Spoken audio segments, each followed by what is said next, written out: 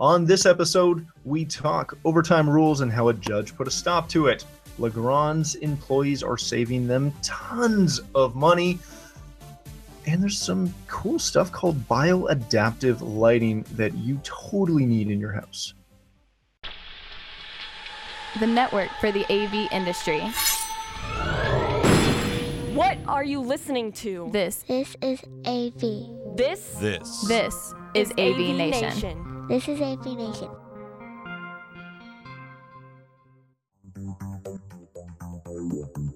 ResiWeek, episode number 43. Triple bottom line. This episode of ResiWeek brought to you by Access Networks. Welcome to ResiWeek. This is your weekly wrap-up of all the latest news and stories for the residential AV industry. I'm your host, Matt D. Scott.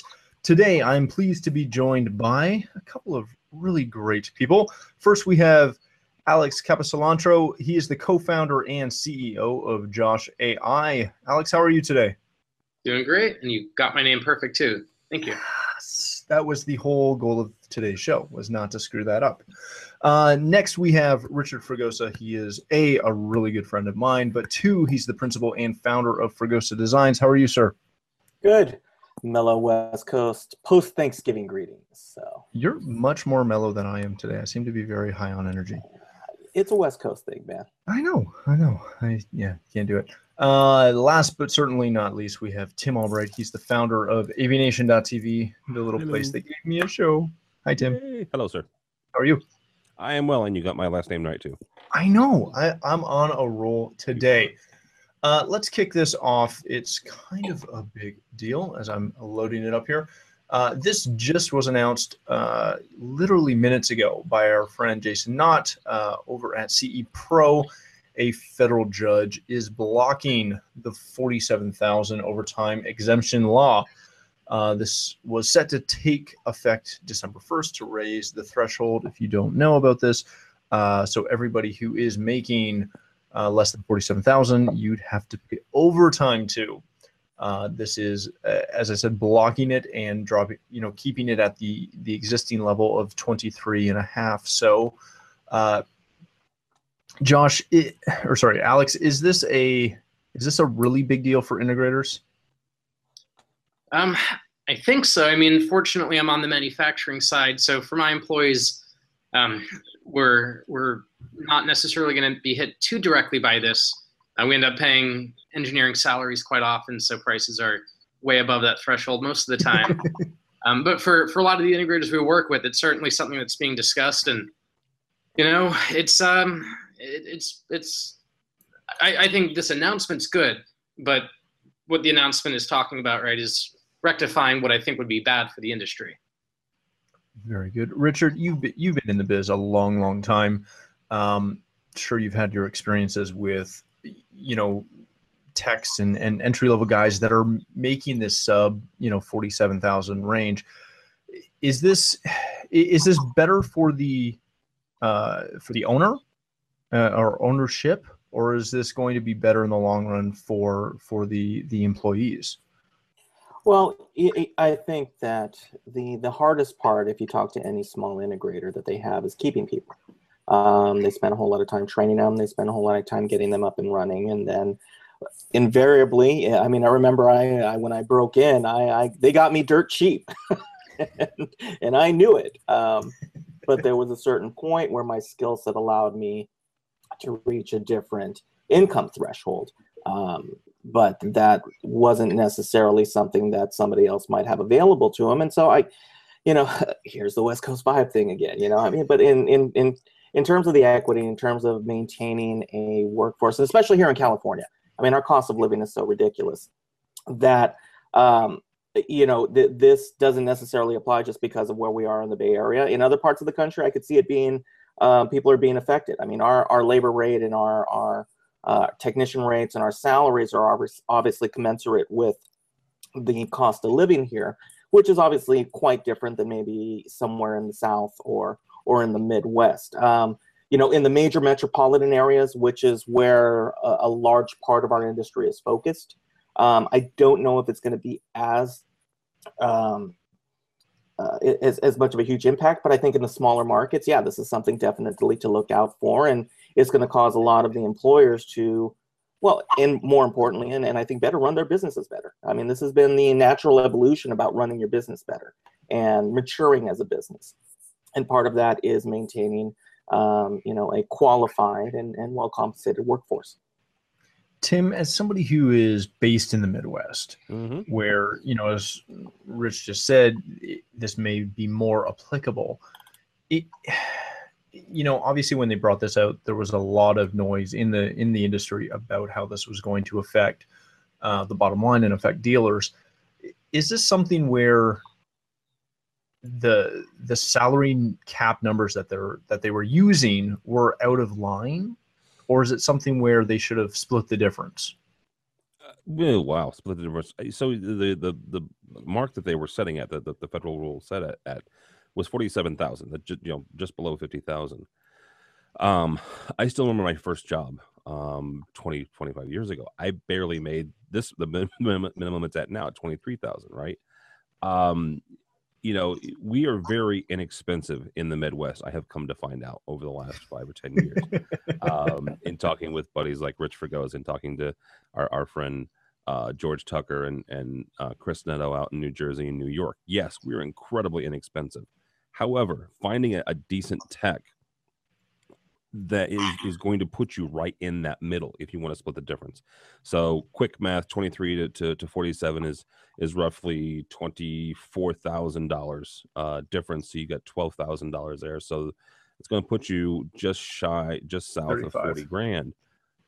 That's going to be in the average, entry level tech, and some beginning design engineer jobs here, and even some beginning programming jobs. So you're still going to have a good swath of your workforce that's going to be affected if they do split the difference, as you said, and around the $36,000 mark. So I guess my biggest question coming out of this is, is this something that is just hard for, and anybody can answer this, is this something that's just going to, no matter what they do with it, make it harder on the employers, or is it going to be a hindrance to onboarding new employees? I don't think it should be a hindrance to onboarding new employees. I think what it is it gives employers a little bit more pause maybe when they're bringing people up through the ranks and giving them an increase. You look at what they're saying in this federal law, anybody that makes this, salary or not, anybody that makes this gets overtime. I've been salaried for a good portion of my career, never got overtime, right? Regardless of anything. And so if, the 2 or 3 jobs ago that I had, they would be forced then to give me overtime regardless of whether I was salaried or not. Right. Very good. Let's move on to another great article that comes to us from Residential Systems. Legrand employees save $79,000 in Energy Marathon 2.0. This was a company-wide challenge that ran over the course of 26 days in October to see which location of Legrand North America could reduce its energy cost. Now, the company as a whole in North America saved or reduced its energy use by almost 16% since over those 26 days in October versus the same time frame in September. And what was interesting as you scroll down and read through this article is there are 3 winning sites, one from each manufacturing, distribution, and manufacturing, warehousing, and their offices. All 3 of them saved just over 40%. Rich, is this just a fun, team building exercise, or does this speak to a bigger point with essentially how lazy or maybe not lazy, but how wasteful people are with energy?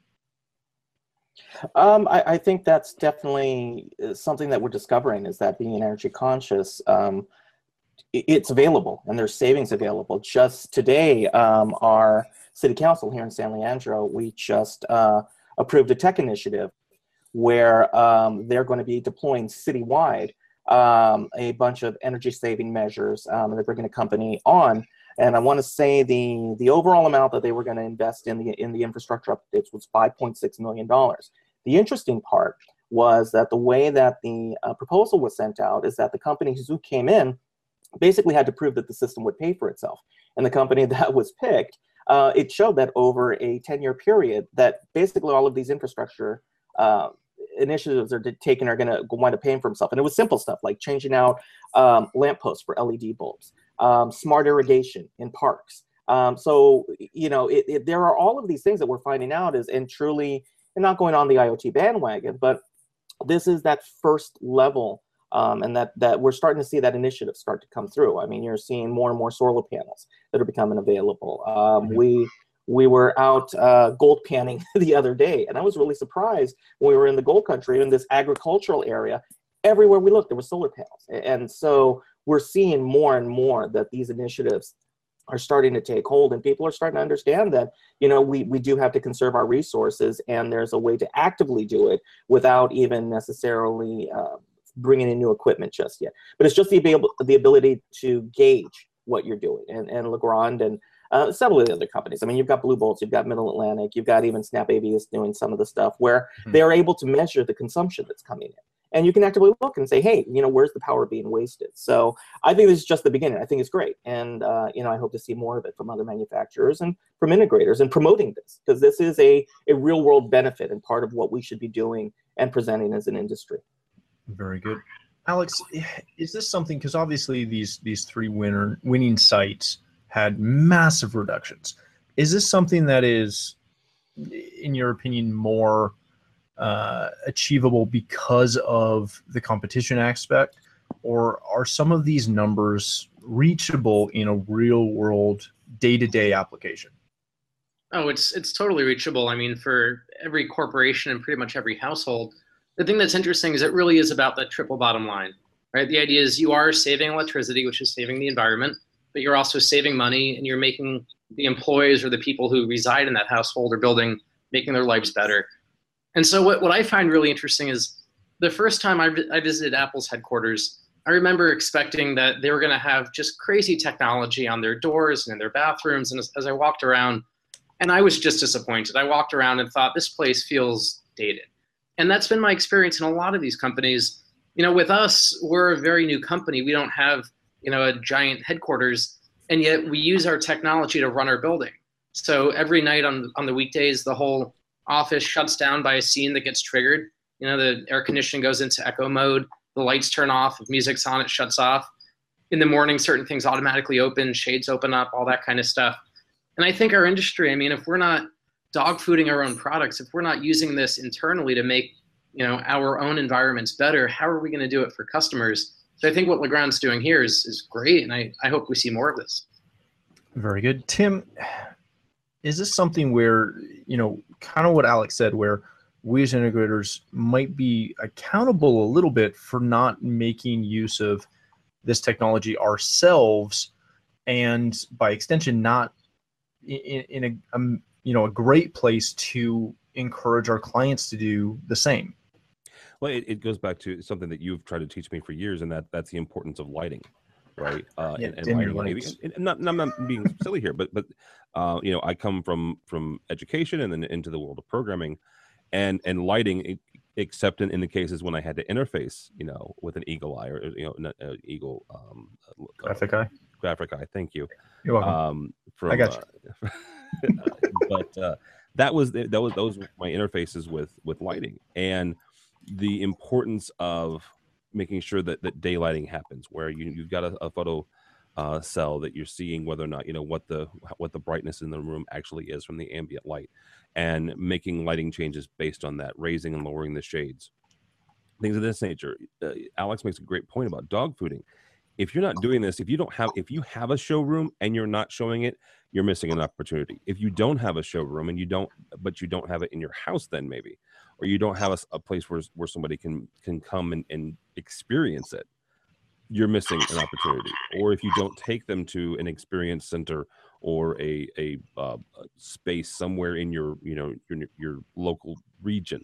I think of New York and I think of LA, because a lot of manufacturers, control manufacturers specifically, have spaces in New York. And a lot of display manufacturers have spaces in New York where you can take folks and they can experience the technology there. So dog fooding is very important because not only can you tell people what it does, but also how you live with it. What does it look like on a day in and day out basis? Alex mentioned the fact that when they go home at night, a timer trigger, I'm assuming it's some sort of time-based, Alex, where at a certain time systems go off. Well, if you don't have that in your office, or you don't have that in your showroom or in your own home, how can you explain that to a client in a real world scenario and really, talk like you know what you're talking about? Very good. I know for ourselves, we've had lighting control even in our own home and in our offices for years, and it's something that clients always ask what you do in your house and how you live. And every time I run into an integrator that doesn't play with this stuff on their own, I remind them that they can't really explain it if they haven't lived it. Well, and I'll bring up another guy that is on the show a lot, and that's Todd Puma. Todd and Richie is another great example of this. Richie has his lab as his house, right? Richie has told me for years and years and years he doesn't put anything in a system that he hasn't put in his own home. Now, Richie has some very interesting things in his house that have not worked out over the last few years, but he's got some really great stuff too.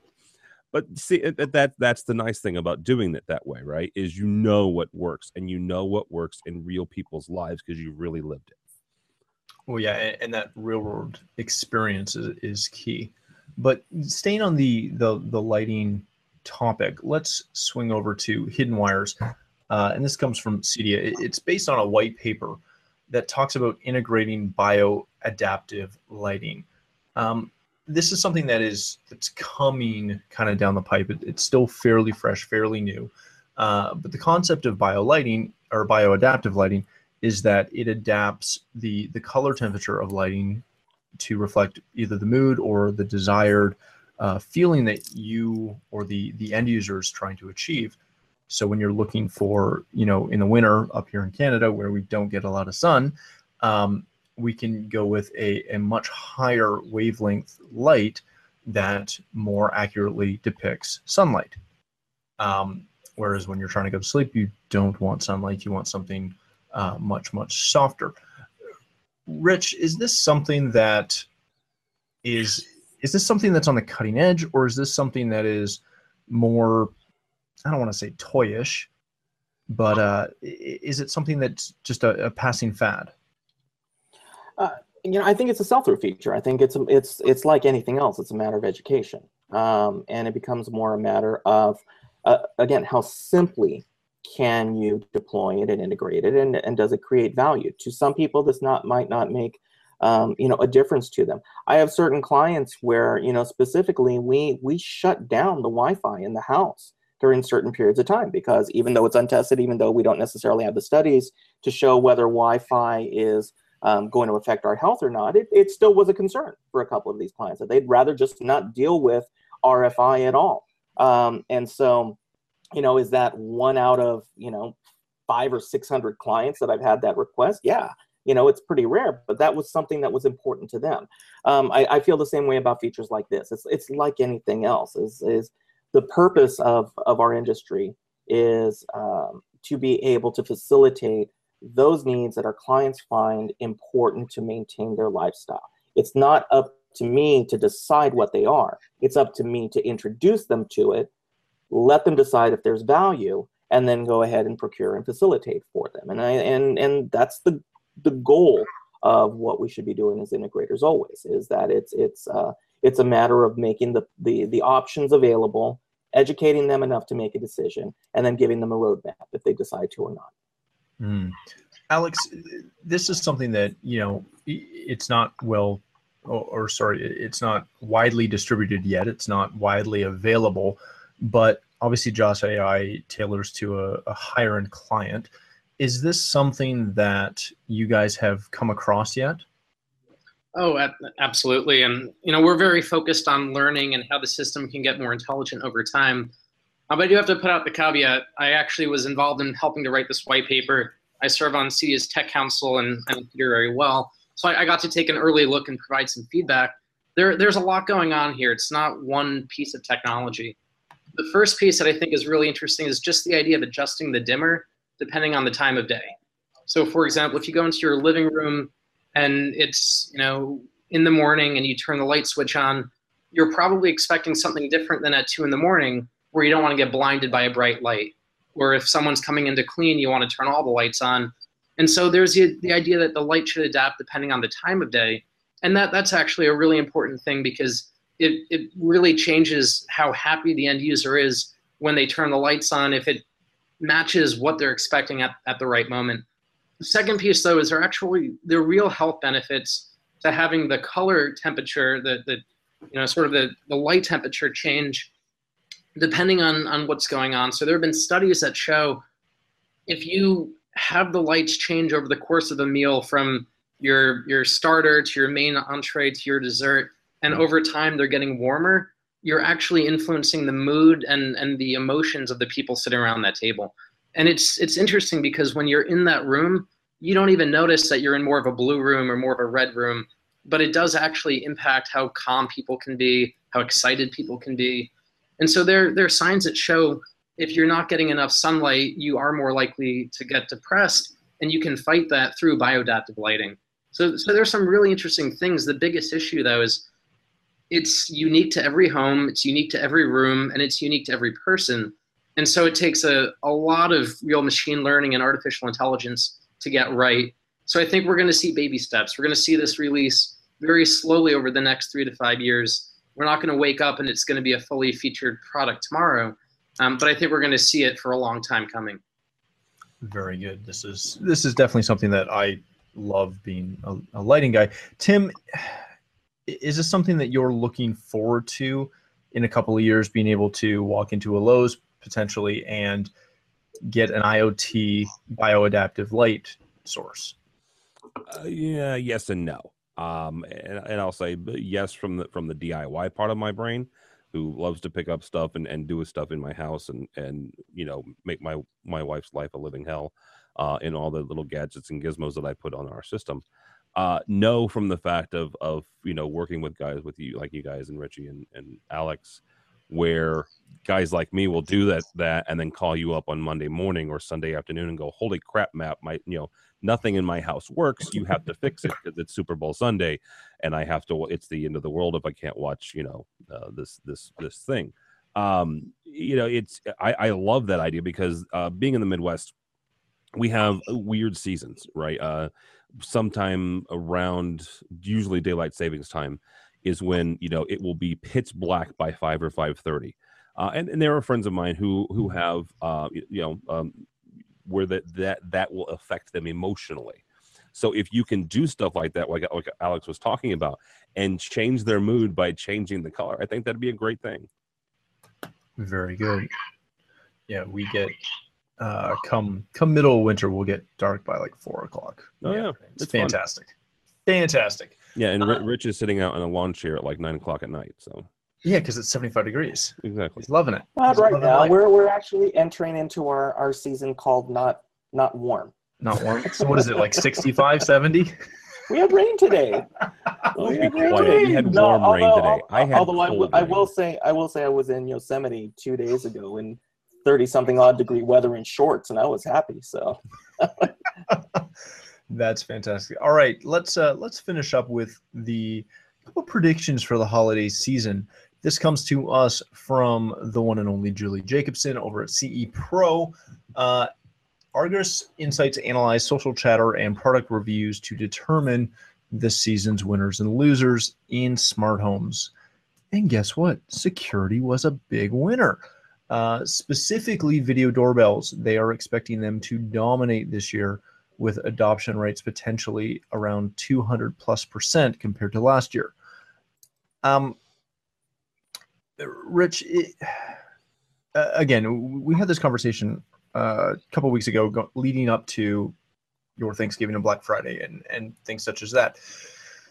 Do you see any perceivable increase for integrators with predictions such as this? When you start talking video doorbells, you start thinking Doorbird, maybe Skybell, Ring. these are all products that don't always need an integrator.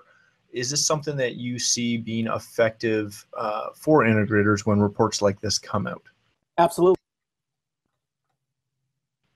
And there goes Rich. Absolutely, and he dropped. So let's move on. Alex, same question to you. I think he just came back. If we want to give him a shot. Take his thunder. Go for it. Yeah, I mean, I've got a lot of mixed feelings. Right now, we're very much priced towards the high end. We sell exclusively through integrators, and that's the channel that we're fully embracing. And I think it's a channel that makes sense, and we sort of understand the pipeline. We're sort of watching as these DIY products are coming out and actively talking to our customers and trying to figure out, at what level do they want to do things more on their own versus do they want, if possible, do they want to even try versus having someone come in. And what we keep seeing is the rise of the do it for me type movement, where any consumer could install their own Apple TV. It, is quite frankly pretty simple, yet most of our customers just don't. It might be that they don't have time, they don't want to, they just don't care, but they like the idea that they can bring in an integrator who can do that, as well as touch up everything else in their home. And so at the high end, I don't really see the rise of DIY products to be a real concern. I think it only opens up more opportunities and more types of products that these homeowners want. What I wonder about and what I think is really interesting is it's creating a new market segment for the smart home. In the past, if you had a one-bedroom apartment, you were not going to put in a Crestron system. I think that's still true today. But could you put in your own Sonos Play One, your own Ring doorbell, your own Nest thermostat? The answer is becoming more yes. It's not fully a yes, but it's becoming more true. And so I think the awareness is great. I think these products are causing the higher end products to really think about coming down in price and becoming more appealing to a wider array of consumers. And so all in all, I think it's definitely a net positive, but we do need to think about the reality of you're not really going to make money selling, a $150 DIY product directly. It's part of the whole service package. Very good. Rich, you left as soon as you answered the question, but you're back now. I am back.